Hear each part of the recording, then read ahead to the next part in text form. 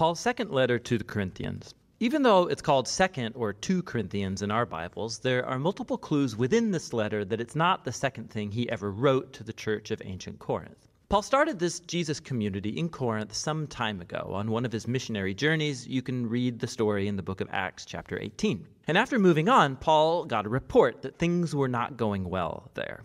So he wrote the letter that we call 1 Corinthians to correct these problems. And it appears that many in the church rejected Paul's teaching in that letter and rebelled against his authority. And so we learn in this letter that Paul had followed up in person with what he calls the painful visit. And after that, he sent a letter which he says was written with anguish and tears.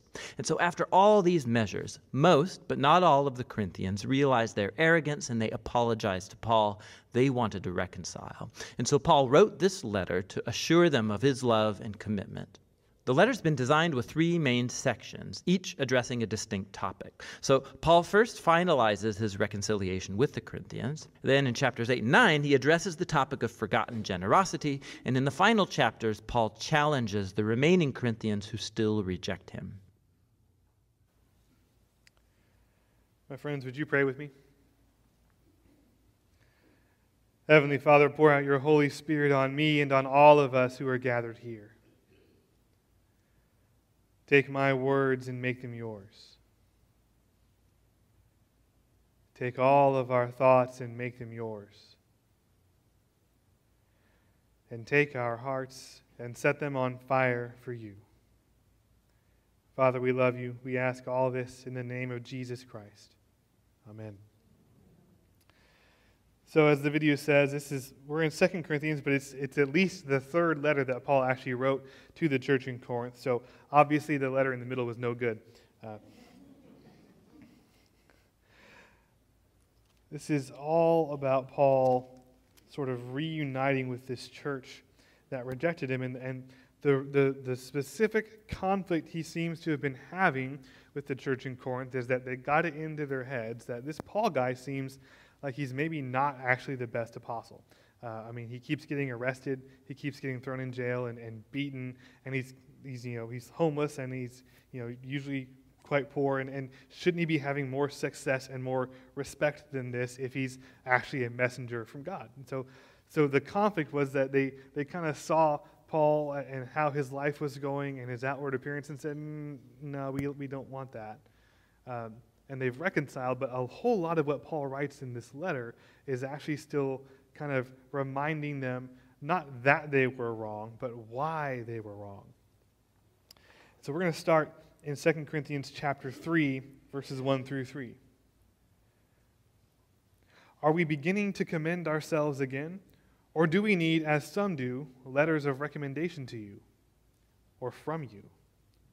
You yourselves are our letter of recommendation, written on our hearts to be known and read by all. And you show that you are a letter from Christ, delivered by us, written not with ink, but with the Spirit of the living God, not on tablets of stone, but on tablets of human hearts. So, people in Paul's day didn't really travel for pleasure unless they were very, very rich. They traveled for work. And when they did, they carried official documents with them to identify who they were and that they were actually credentialed to do the work they were supposed to do. They had a letter of recommendation because you couldn't just look up their Facebook profile back then. And we know that in the early church it was common for the apostles themselves to actually carry letters of recommendation with them so that when they showed up to a new place and began to preach, they could actually certify that they were ministers of the gospel of Jesus Christ. Even back then, they didn't just let anybody do it. Right? They wanted to make sure you were the right guy. And the first time that Paul came to Corinth, he would have had exactly that kind of letter with him, probably signed by the sort of Jerusalem council, the leadership in Jerusalem, like Peter and James. And basically what's happening is the Corinthians are like accusing him of falsifying the letter, right? It's a fake one. And so they want him to send another one. And he kind of implies that they're even offering, hey, if you give us another letter to prove that you really are a genuine apostle, then we would even be happy to write you letters in the future because we're just that cool. But again, he's been imprisoned, he's been beaten, he lives in poverty. He must not be as good an apostle as he says he is. Maybe he's not genuine. And Paul's response is, no, you don't get it. Your church only exists because God sent me there to preach. You wouldn't have a church if I wasn't the real deal. You are my letter. You are a much more powerful credential for me than anything anyone else could just write down.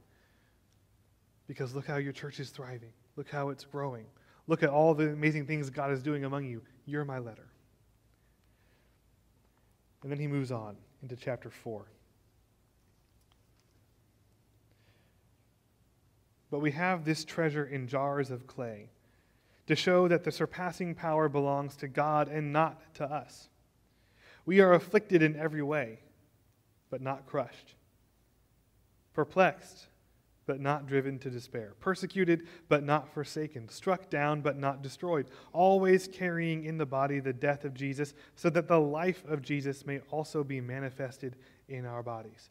For we who live are always being given over to death for Jesus' sake, so that the life of Jesus may also be manifested in our mortal flesh. So death is at work in us, but life in you. Since we have the same spirit of faith, according to what has been written, I believed, and so I spoke. We also believe, and so we also speak, knowing that he who raised the Lord Jesus will also raise us with Jesus and bring us with you into his presence. For it is all for your sake, so that as grace extends to more and more people, it may increase thanksgiving to the glory of God. So we do not lose heart. Though our outer self is wasting away, our inner self is being renewed day by day. For this light momentary affliction is preparing us for an eternal weight of glory beyond all comparison, as we look not to the things that are seen, but to the things that are unseen. For the things that are seen are transient, but the things unseen are eternal. He talks about having this treasure in clay jars, because what he's saying is it's not the messenger who's important, it's the message. The Corinthians are confusing the two. They're judging the quality of the messenger, and it's distracting them from the message. The Corinthians have been looking at Paul and seeing that he's constantly in and out of prison, stirring up trouble. He's poor, he's frequently homeless, and they've decided if he really was a messenger from God, he ought to look a bit more important. And you kind of can't fault them for that, right? If y'all found out that I was getting thrown in prison every other week, you probably would fire me. And who could blame you? During World War II, diplomatic communications between the U.S. and Britain were never conducted over the telephone because the line would have been bugged. So all the sensitive, meaningful communication happening between the two governments was written down, placed in a diplomatic bag, and flown across the Atlantic almost every day. Except for the really, really, really important stuff. The most important communications, the most urgent things, the most highly classified documents couldn't be sent in a bag that everybody knew was an important bag full of diplomatic communication. So they sent it through the mail in regular envelopes, just through the postal service.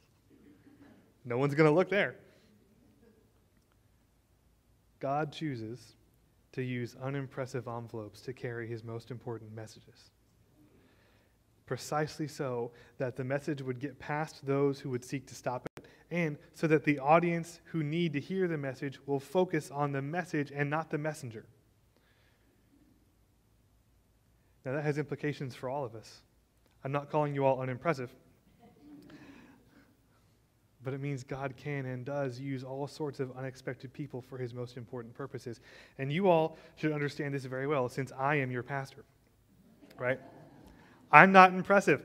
I'm not the best speaker. I'm not the smartest, and I wear shirts with crabs on them. I drive an 18-year-old Camry. I'm painfully awkward in social situations, and none of that matters because what matters is that I'm preaching the gospel. Yeah, y'all can talk back. Good.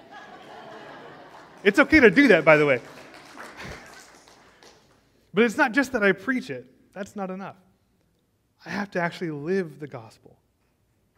Are we just starting? Y'all can do that all you want. It's great. My life and yours, since you are all ministers of the gospel with me, should always be an embodiment of the gospel. And the gospel is specifically the death and resurrection of Jesus. We are meant to embody his death in our suffering in this life and his resurrection in our transformation by the Holy Spirit. Paul's sufferings, his beatings, his imprisonment, these are actually his marks of authenticity. He is suffering as Jesus suffered. He's holding out all the things he's suffering as saying, this is, if you don't think you yourselves are a good enough letter of recommendation, how about this? The God you worship suffered and died on a cross. The God you worship was arrested by the same government that throws me in prison. I'm doing the same things he did. Is that not proof enough? There's this really brief quote there in verse 13. I believed, and so I spoke. And it sounds at first like it's kind of just a little throwaway line, maybe a reference to some document that we don't have. But actually, it's a quote from Psalm 116, which says this: I love the Lord because he has heard my voice and my pleas for mercy. Because he inclined his ear to me, therefore I will call on him as long as I live. The snares of death encompassed me, the pangs of Sheol laid hold on me. I suffered distress and anguish. Then I called on the name of the Lord. O Lord, I pray, deliver my soul. Gracious is the Lord and righteous. Our God is merciful. The Lord preserves the simple. When I was brought low, he saved me. Return, O my soul, to your rest, for the Lord has dealt bountifully with you. For you have delivered my soul from death, my eyes from tears, my feet from stumbling. I will walk before the Lord into the land of living. I believed, and so I spoke. He's saying he has come to understand through painful personal experience exactly what the psalmist is talking about. The traps of death are all around him. He's being dragged down to the depths. Things look hopeless, and it's there that his God met him and rescued him.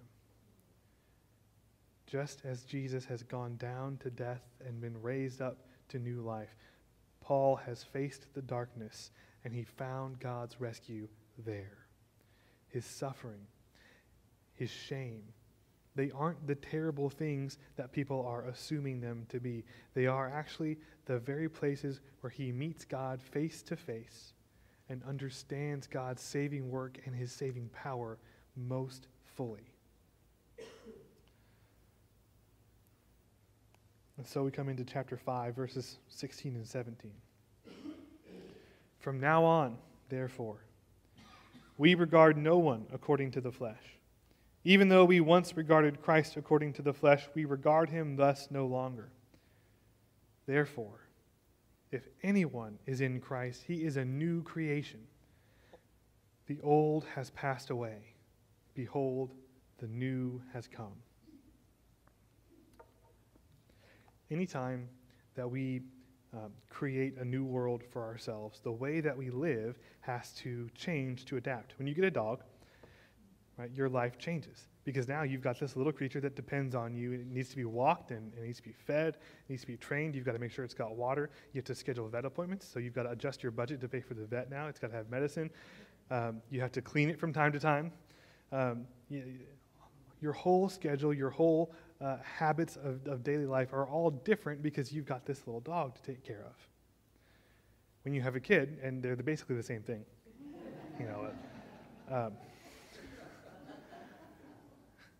having a kid is just like a dog that slowly learns how to talk. I mean, it's when you have a kid, your life changes in ways that you can never be prepared for. And I know because I have tried to prepare new parents and they don't listen to you, right?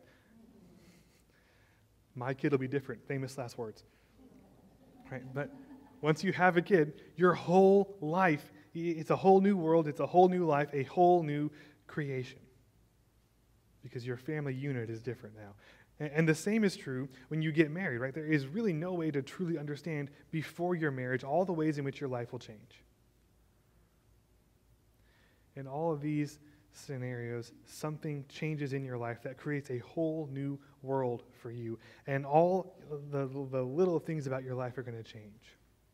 It's almost impossible to sit down and list out all the things that were different before those things happened, right?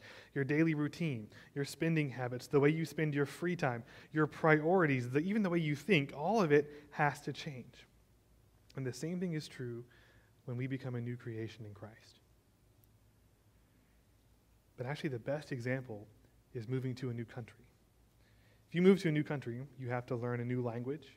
You have to learn a new culture. You have to learn new laws. You even have to learn new values, new social cues, even new body language at times.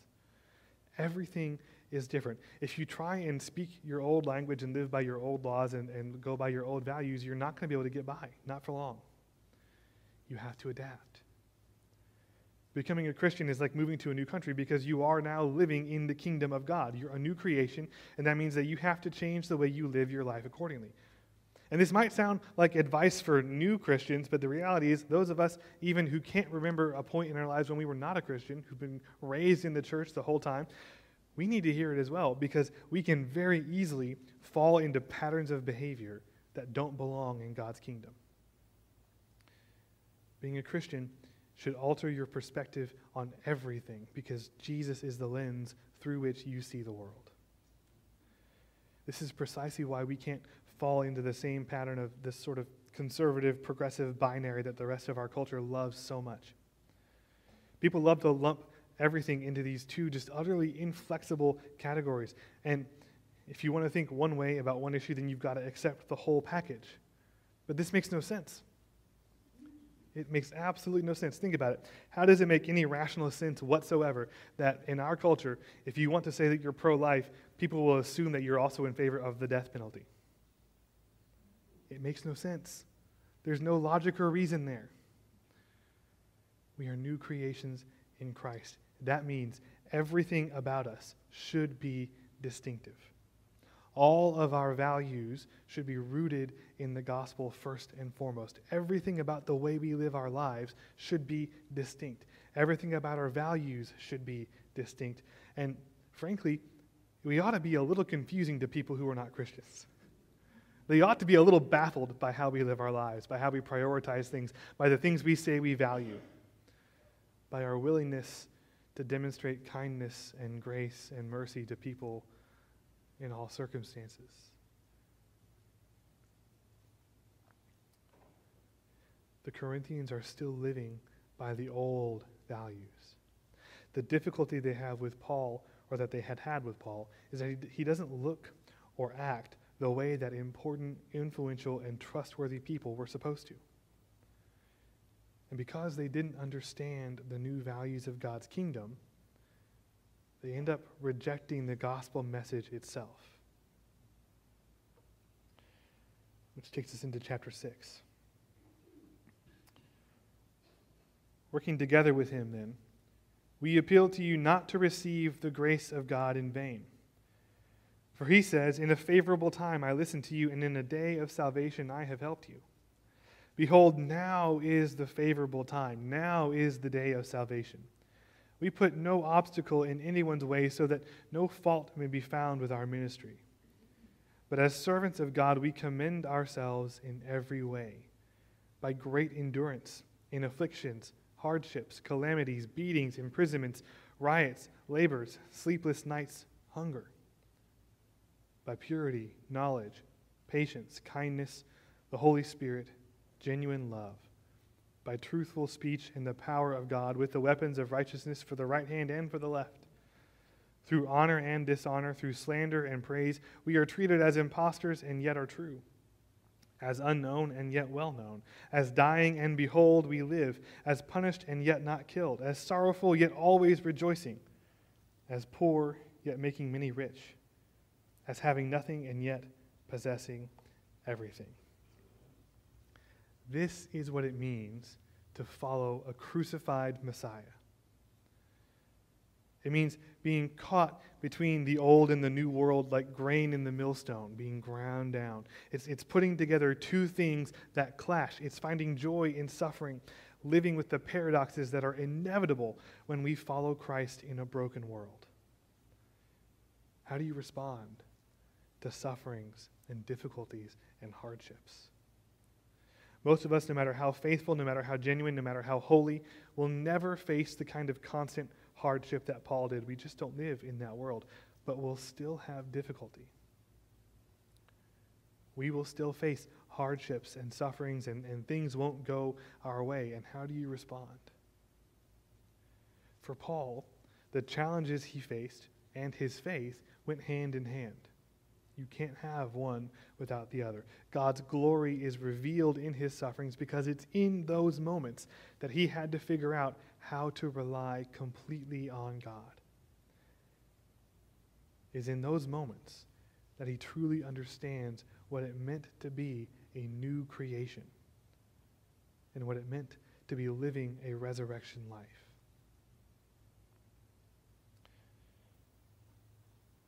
So we come to chapter 7, verse 1. Since we have these promises, beloved, let us cleanse ourselves from every defilement of the body and spirit, bringing holiness to completion in the fear of God. So this is where he puts it all together. We strive for holiness. This is what John Wesley called sanctification, the relentless pursuit of holiness, striving every day to be more and more like Jesus. Not because if we fall short, then we're just doomed to hell, but because the more like Jesus we are, the brighter our light will shine in the darkness. That's what sanctification is about. It's not about trying to earn our salvation or trying to be good enough so that God will love us. God loves us no matter what, and we're justified by Christ's death on the cross, not by anything that we do. We pursue holiness because that's how we do the work of the gospel. That's how we make a difference in the world. That's how we fulfill God's purpose for our lives. Because Paul's overall point is this: people with transformed hearts who live holy lives empowered and transformed by the Holy Spirit fulfill the law of the Old Testament and keep its commandments. This is the fulfillment of the Torah. This is how we, beginning with Jesus, fulfill the law of the Old Testament. All throughout his letters and his ministry, as in his work, as he was working out what it meant to be a Christian, Paul had the very end of the book of Deuteronomy in mind, where Moses lays out the terms of the covenant and says, I'm laying before you blessings and curses. And in chapter 30, verse 1, this is what he says. When all these things come upon you, the blessing and the curse which I have set before you, and you call them to mind among all the nations where the Lord your God has driven you, and return to the Lord your God, you and your children, and obey his voice in all that I command you today, with all your heart and with all your soul, then the Lord your God will restore your fortunes and have mercy on you. And he will gather you again from all the peoples where the Lord your God has scattered you. If your outcasts are in the uttermost parts of heaven, from there the Lord your God will gather you, and from there he will take you. And the Lord your God will bring you into the land that your fathers possessed, and you may possess it. And he will make you more than prosperous and numerous.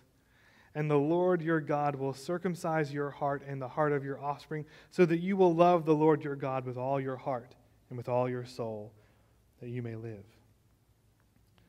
There is this concept in ancient Judaism that the end goal, the thing we're all striving for, is to love God so deeply that we don't need the law anymore. Because we won't have to be reminded how to follow it. We won't have to be reminded how to be holy. And what Paul is saying is that's exactly what Jesus allows us to do. This part of the covenant is fulfilled in Jesus. He allows us to love God with such depth and strength that we don't need a list of rules to follow. We now know God in our hearts. The law is fulfilled. And now, whether you are a Jew or not, you are part of Abraham's family. You are part of the people of God who are set apart, not from the world, but for the world. We struggle to leave behind the world's way of seeing things and to adopt a kingdom mindset. We still seek out and applaud the same status symbols as the non-believing world, and we still see the things which mark us out for glory in God's kingdom as shameful or undesirable.